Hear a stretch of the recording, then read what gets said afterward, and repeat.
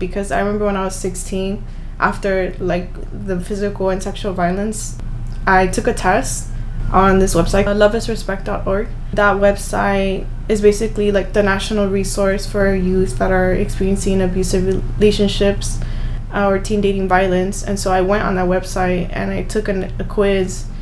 And if you scored 5 points, that means that relationship is abusive. I scored 55 points. Welcome to the Soci Effect, Breaking Barriers, Embracing Success. I'm your host, Lucy Ortega, a serial entrepreneur. In this podcast, we will not only delve into stories of triumph, but also explore nuestra cultura and embrace our authenticity. Join our empowering community of socias, mujeres who embrace their unique power, support one another, and strive to make a positive impact. Join us in the Soci Effect, where barriers crumble and dreams flourish. Empezamos entonces.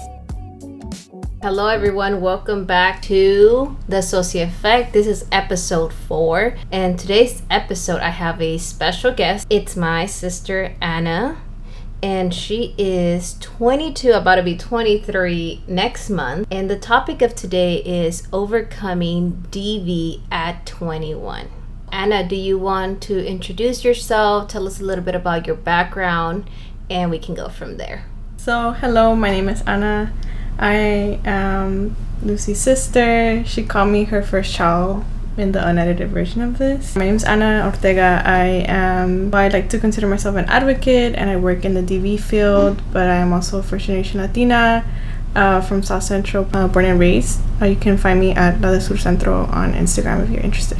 Tell us a little bit about your background, and maybe let's dive into what DV, domestic violence, meant to you as a child, and then once you start experiencing it. I think people probably know a little bit about my background because we're sisters, so we grew up in the same household. I am, like I said, First Generation Latina. We share the same parents. Our parents are immigrants, and our parents come from a very rural, conservative town. It was really, really common to just hear about domestic violence, but the thing is, it wasn't known as domestic violence. I feel like growing up as a kid, I remember like hearing about domestic violence like in those shows, like Lo que callamos las mujeres, Mujer Casos de la Vida Real. So like you'd see these women or being beat by their husbands, or children, right, being beat by their fathers. But even though I saw that and knew like, okay, this is bad, like this isn't a good thing, I wasn't able to translate into understanding that the same thing that was happening in my home or other people's homes, like in my family, I didn't connect that they were the same thing, like that they're both domestic violence. I kind of was just like, because I remember one time asking my mom, after seeing like a family member with like a bruise right at a family party, I kind of just asked my mom, and I was a kid, and kind of was trying to ask her like why, like, you know, what happened. And I feel like I remember my mom kind of saying like, you don't talk about that, and you don't make judgments about people in your family. I think there was just this very like idea that it happens, but it doesn't happen in our family. Like, no te metas. Yeah, like, ¿qué te importa? Not ¿qué te importa, but it's just things that happen at home.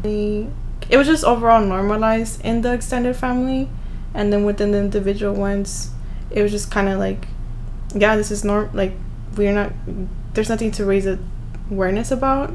But then also I think it's a reflection of how maybe from the town they're from, but even just in society in general, like there is this normalization of domestic violence, or like you just don't talk about it because it is seen as like an at-home issue and not an actual issue that needs to be addressed. So it's just kind of like more of a reflection of like culture and society norms to just like not want to talk about domestic violence. As I was thinking about this specific episode today, I was remembering the novelas, Lo que callamos las mujeres, Mujer Casos de la Vida Real, just what you mentioned, because in our home, it was both of our parents, not just dad to mom. I feel like I didn't think that was DV. I used to think domestic violence happens only men to women. And the reason why, because I didn't really understand what the word domestic meant. I thought it was woman, right? Because usually to describe woman in español is like ama de casa, right? Like lo que es doméstico. and that's a very feminine word. So when I would think about domestic violence, I would be like, well, it doesn't really happen because both of my parents are being rude to each other. So that's how I never really thought that was what was happening at home until recently, and I realized, oh, we were living in a home because both people were doing it. Yeah, I think that also played a role in influencing why I didn't think what was happening specifically in our home wasn't domestic violence, was because, like you said, both of our parents were doing, like, participating in it, not participating, but yeah, like, they were both doing it. And I think you said, like, on the TV, the only thing we saw is, like, a woman being beat by their husband, right, like the abusive husband, and like the wife that's getting abused. But the reality is domestic violence looks different in every household. Like, sometimes it's the woman being very abusive to the man, and it's the woman that holds the control in the relationship. And or like some their same-sex partners, or just LGBTQ plus people, right? Like, there's also domestic violence in those types of relationships, but because all we ever see, if they even dare to talk about it in the media, it's like an abusive husband with a wife that's getting abused. And I think that too, this idea of, I think because I saw both of my parents participate in it, I was like, okay, well, if it was domestic violence, then there would be just one person and there's two people, and this idea of like mutual abuse. And I think that kind of made me just, yeah, like you said, not really think that what was going on in my home was not affecting me as bad as probably other people, or it wasn't much of a problem. But looking back now, I'm like, yeah, like definitely seeing that growing up had an impact on me, and it was traumatic. Their influence, when it ended up happening to me, like I wasn't able to detect it because it had just been normalized for so long. Tell us, how did you experience DV in your relationship, and maybe even a little bit of background to that relationship? My experience with domestic violence happened when I was a teenager. So I was a teenager when I entered this relationship with someone who was the same age as me. I've heard of like teenagers who enter relationships with older men. So I sometimes think about that trauma too, like for some other people who experience abusive relationships when they're teenagers. But there's also teenagers that enter relationships with other teenagers. So I entered a relationship with someone that was the same age as me. I was 13, and because of a lot of the violence growing up at home, but then also the abuse I experienced from like my mom, and then I always considered like my dad was emotionally absent, it kind of led me to develop I had like no self-esteem. I think the only self-esteem I developed was at school. So that was where I got my confidence from. And so when I entered middle school, we went to middle school in South Central, so it went from like elementary school where you were being like baby to then like a middle school, and you just kind of see more of the real world and more of the stuff that goes down in the neighborhood. So I remember I was just really insecure at the time. I was trying to grow up, everyone was having boyfriends or like in relationships, and up to that point I didn't have a really strong sense of myself, and I never really felt seen either at home or maybe it's at school a little bit by my teachers, but I was just in a very vulnerable place. Like a lot of teenagers trying to figure yourself out. Some boy, like I met him, he just like made me feel seen. He complimented me about how smart I was and just how different I was, and I think it meant a lot for me at that age to feel like, oh my god, like someone's finally seeing me for who I am and can try to understand like where I'm coming from. And so it started off like that. Looking back now, I was definitely love bombed because in the beginning I was made to feel like special, like I'm very smart, like I'm very driven, gonna go far, and I'm beautiful. And I grew up, I think not a lot of people know this, but like I grew up with scars on my face, and at the time I was just so insecure about my scars since I was a kid up until I was probably in high school. So when this person told me about my own beauty, I kind of was like, I guess I am beautiful despite my scars. So I was just in a place where I was just vulnerable and I can be impressed, right? And this person did the right things.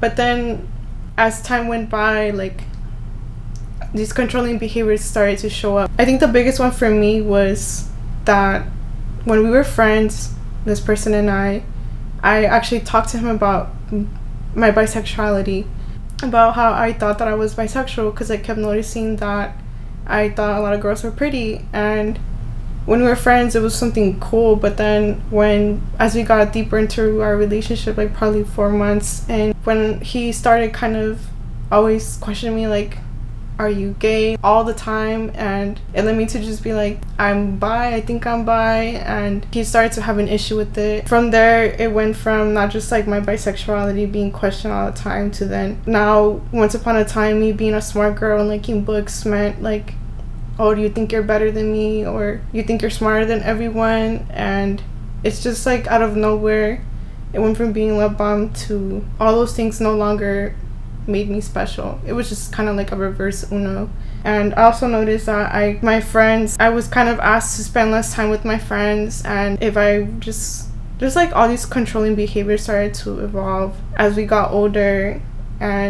And then basically in those, I like to consider that relationship went from 13 to I was 19. The abuse just evolved. Every day I definitely experienced like emotional abuse, psychological abuse, and then eventually at its peak, there was a lot of sexual abuse, physical violence, physical abuse, and I was in and out all the time for years. Like, I think I probably was in and out for like 6 or 7 times. And that's the thing too, like we ended up going to the same high school.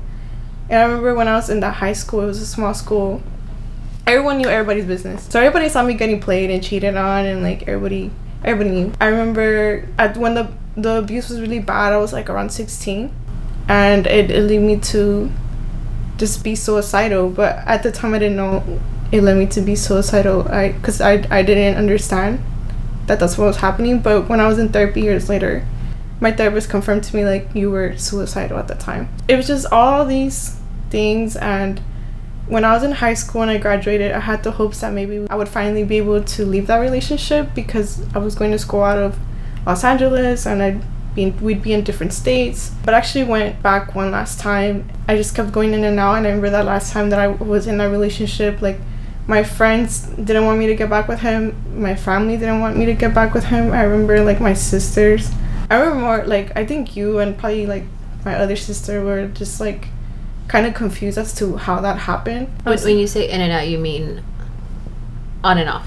Yeah, like, okay. On and off, but I say in and out because I would want to leave, and I would finally find the confidence to leave. But then he'd do things to reel me back in, but it wasn't even treating me better. Sometimes it was just him using emotional manipulation, like, I'm gonna commit suicide, or, like, if you leave me, I'm gonna hurt myself, or, like, I can't live without you, or post-separation abuse, like, which is really common for, like, victims. Like, when they finally leave or they try to leave, the person would just do things. At first, they'll maybe try to love bomb, say all these nice things, and if they see that that's not working, like, they'll do the opposite. And I remember this person would threaten me with, like, exposing me, quote unquote, to, like, my mom, because he knew that I was afraid of my mom, letting her know that I'm not a virgin, that I may be queer, exposing my nudes at the time. Like, it was just things that made me feel trapped. I had no exit.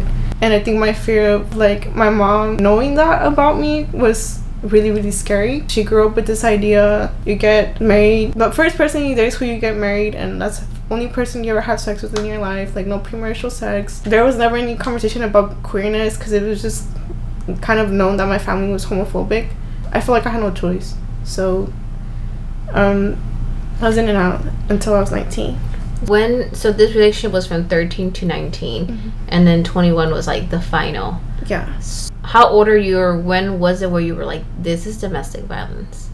I left when I was 19, but when I left that time, it wasn't even because I was like, this relationship is abusive. The thing is that I didn't know it was abusive, because I remember when I was 16, after, like, the physical and sexual violence, I took a test on this website, loveisrespect.org. That website is basically, like, the national resource for youth that are experiencing abusive relationships or teen dating violence. And so I went on that website and I took a quiz, and if you scored 5 points, that means that relationship is abusive. I scored 55 points, and for me that was like, okay, like 55 out of how many?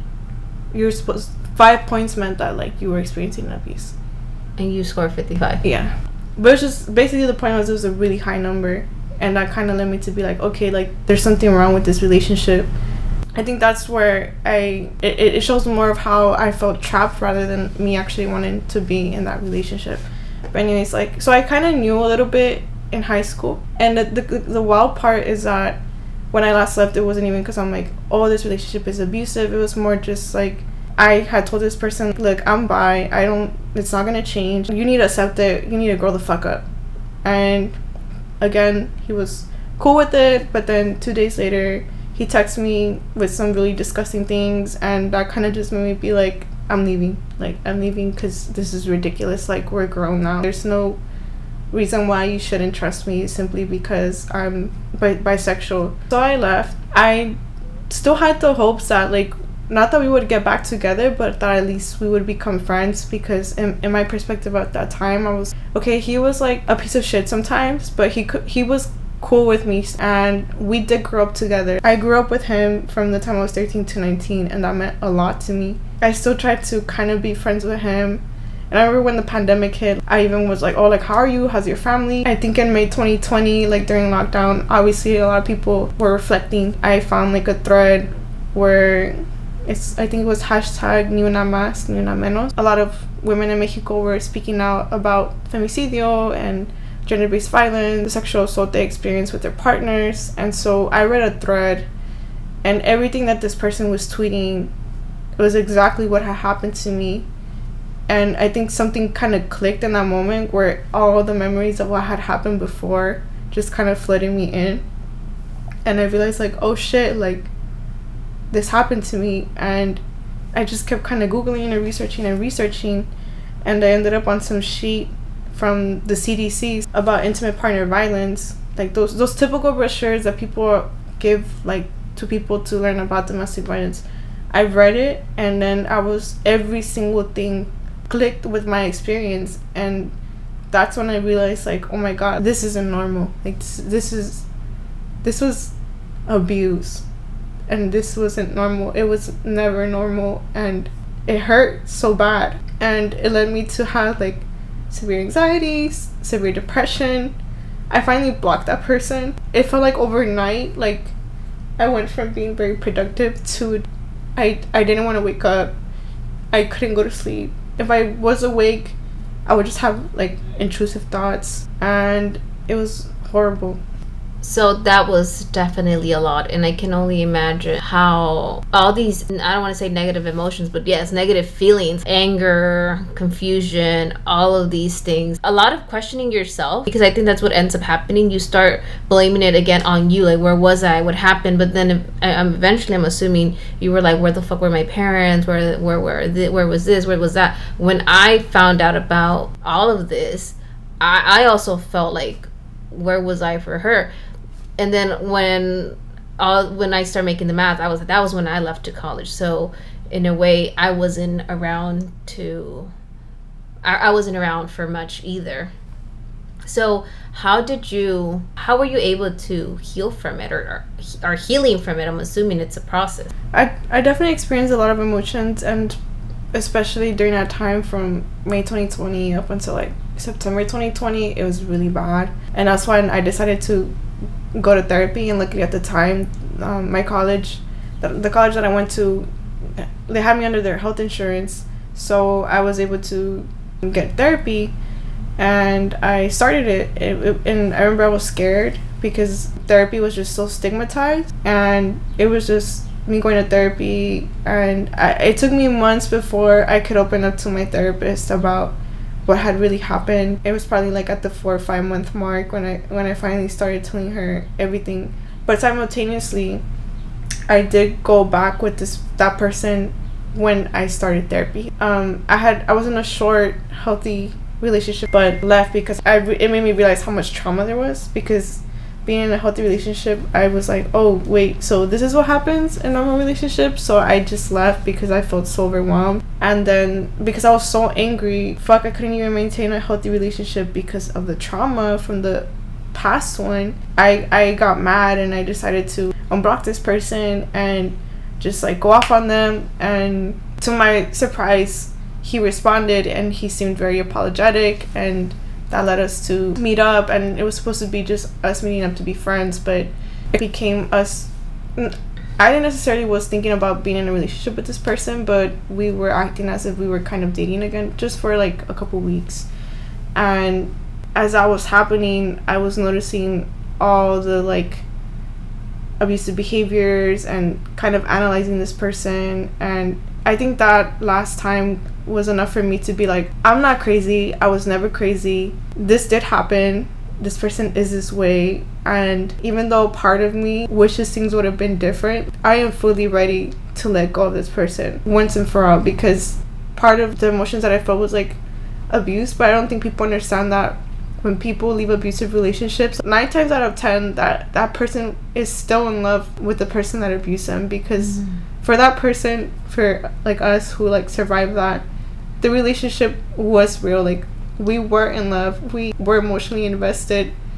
And it's kind of wild that people expect people from in abusive relationships that have lived to be over it, when even people that leave healthy relationships, they are given time to grieve. Like, they are given time to still be sad about things. I think that's what led me to go back that one last time, just for a short amount of time. I never told my therapist because I was still so ashamed that it happened, but we were able to work through a lot of other things. Basically, after a couple months, this person started harassing me and calling me through different numbers. Emails. Oh yeah, like emails that were really, really explicit. And my therapist advised me to get a restraining order. And I remember when I was younger, I thought about getting one, but I never did, because I thought because I was a child or underage, I wouldn't be able to. Since I was finally an adult, I was like, I think I'm going to go through with it. And that's when I went to my parents. I don't know why. I think it's when you're still kind of like, sometimes you still kind of go to your parents. So I went to them kind of expecting them to be supportive. And I was met with like a completely different response. They kind of just told me to not go with it. I think it came from them being afraid of the court system. Like, they're immigrants. I don't think they ever trusted like the judicial system, the legal system. They were afraid of what attention that may bring. And my mom also told me to think about his mom, because she knew that that person's mother was a resident, and just talk it out. I think because they didn't really know that this was actually a common pattern I had experienced for years. Like, they just didn't give me the response I wanted. And yeah, that did lead me to develop a lot of anger towards them that I think I still am unpacking to this day sometimes. So they weren't able to show up for me the way I expected them to. But my therapist was kind of like the person that allowed me to keep going. And I think I told my therapist about it, crying to her, and she said, but you're able to fend for yourself now. Like, you have the power. It's you. Like, it's not your parents. Like, this is actually like a decision you can make, where maybe you decide to break cycles that have been happening in your family for so long. So I was angry at my parents. I went to court. I got a restraining order, and I went by myself. I didn't tell my parents. I kind of just shut them out after that. The only person that really was supporting me was my younger sister. Like, she's the one that drove me to court. She's the one that went to court with me. But because it was COVID, she wasn't in the actual courtroom with me. She had to like leave me at the exit of the courthouse. But she was there for me emotionally that whole summer, and I think that's something like I can never forget. Like, just how my parents weren't there for me. I didn't feel like any of my family was there for me except probably my sister, like my younger one. And yeah, like with time I just kept going to therapy, and I got diagnosed with PTSD. So a lot of people that experience domestic violence end up being diagnosed with PTSD. So my diagnosis helped me a lot, because it helped me understand more about my mental health and understanding my symptoms and managing my symptoms. It didn't feel like a scary thing anymore. It just felt more like, okay, like, this is my PTSD and I can live with it. And it demystified so many things for me. Meeting new people, connecting with new people. I ended up being on TikTok for a cool minute. I made a lot of videos about domestic violence and healing. I taken a pause on it for like about a year now.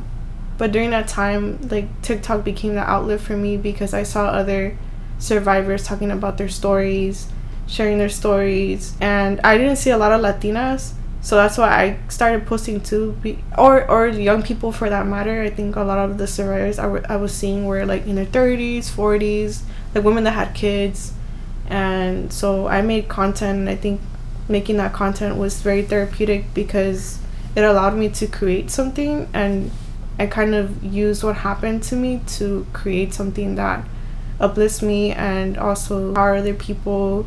And I just kind of kept creating things, and then I made domestic violence like something in my schoolwork and my research, and it led me to now be where I am now, where I work in the field. And I don't work directly with survivors because I feel like I'm not at a point where it wouldn't trigger me, so I work more adjacent, where I do more of an administrative position, and I'm still hoping towards a cause. And it's kind of, I work towards that, and I feel like I've been able to go on this, break a cycle, but then also start a new one, where not a new cycle, but just begin new and be part of the people that raise awareness rather than be part of the people that try to like downplay or not talk about domestic violence. So that was a lot. And you said the restriction was what year? 2021. June of 2021. So it's been 2 years. Yeah, and I only got a 6-month restraining order, and that too, during the whole hearing, I ended up hearing the judge validated that what I was experiencing was harassment, and it required a restraining order. But I do remember her saying she didn't want to ruin anyone's future, and I think it's because that person, when they were defending themselves, because they're allowed to defend themselves, brought up how they had a research opportunity at some prestigious university, but they were able to weave like a narrative about themselves. He was just able to weave a really good narrative, and so I think the judge kind of didn't see through it, and I kind of had to hear like, yeah, like what happened to you. It just felt like what happened to me in those 6 years was just worthy enough to get a 6-month restraining order, and it was frustrating. That was a whole other conversation about like the legal system and survivors. Yeah, so this was a lot, and I think we would have to do a different episode on the second part that I wanted to talk about, which is more on queerness. This was a topic that you brought again and again, and it was part of your relationship, and I think it deserves its own episode. So what would you tell someone who is experiencing DV, or what's the other term that you were using, intimate partner violence or teen dating violence? I think the first thing is to know that whatever's happening is not their fault. I think when you're in an abusive relationship, you end up feeling like everything is your fault, or that you deserve what's happening to you. So that's number one. And two, it's there is resources out there when you're ready to receive them, because I know it's not as easy as someone giving you a pamphlet and then now everything gets resolved. No, it takes time. There's a lot of factors. There's never any shame in your journey. If it takes you 3 times to leave, 8 times, 20 times. What's the average? On average, it's 8 times before someone finally leaves. So it's your journey at your pace. Know that there's community out there and there are resources for you. Well, thank you so much for being vulnerable with us. I really appreciate it, and I really appreciate that you're doing this. You're free now, and that's, I think, the most important thing now. And I'm happy. I see you happier, and that makes me happy to see you out of that relationship and into a better one. Thank you for giving me the space. Feel free to check out my Instagram. Shameless plug. There's not much there. My TikTok where can they follow you? My TikTok's not that active, but I still think my old content is good. It's @ or at La de Sur Centro, so LADESURCENTRO. And a little quick backstory: that tag or name comes from the fact that I'm from South Central, we're from South Central, and it was after a conversation with other girls from South Central talking about their experiences that made me feel inspired to talk more about my own. So I could be found at that username on Instagram and TikTok. La de Sur Centro. Yeah. So if you ever need any resources on DV, Anna is more than happy to send some your way. Again, her handle for TikTok and Instagram are at La de Sur Centro. Thank you everyone for joining us. I'm about to cry. My voice is breaking a little bit. Thank you for joining us, and I hope that you really enjoyed this episode. And if you think, send this to your teen friends or nieces. I think when we are teens, especially, we don't have a good marriage, if our parents don't have a good relationship, we tend to do whatever they're practicing in their relationship. Make sure to share this with any other teens that would benefit from listening to this episode. And also, just because there's this shame to talk about relationships, right? You don't want to feel like you don't know, but you really don't know when you're a teenager. These are the first times that you're experiencing what love is, what relationship is, what sex is. And then it's awkward sometimes, especially if you come from a family who's very conservative, Catholic, with this certain type of mentality. I can only imagine how teenagers don't want to feel judged by their own family. If you are enjoying the Socio Effect podcast, please leave us a review on Apple Podcasts or Spotify. Make sure to check out my Instagram and TikTok at by Lucy Ortega. And now I'm starting my blog post at bylucyortega.com. And if you want to subscribe to my newsletter, I'm going to be linking that info on the description for these episodes. I'm your host, Lucy Ortega, and this was the Socio Effect. Hasta la próxima.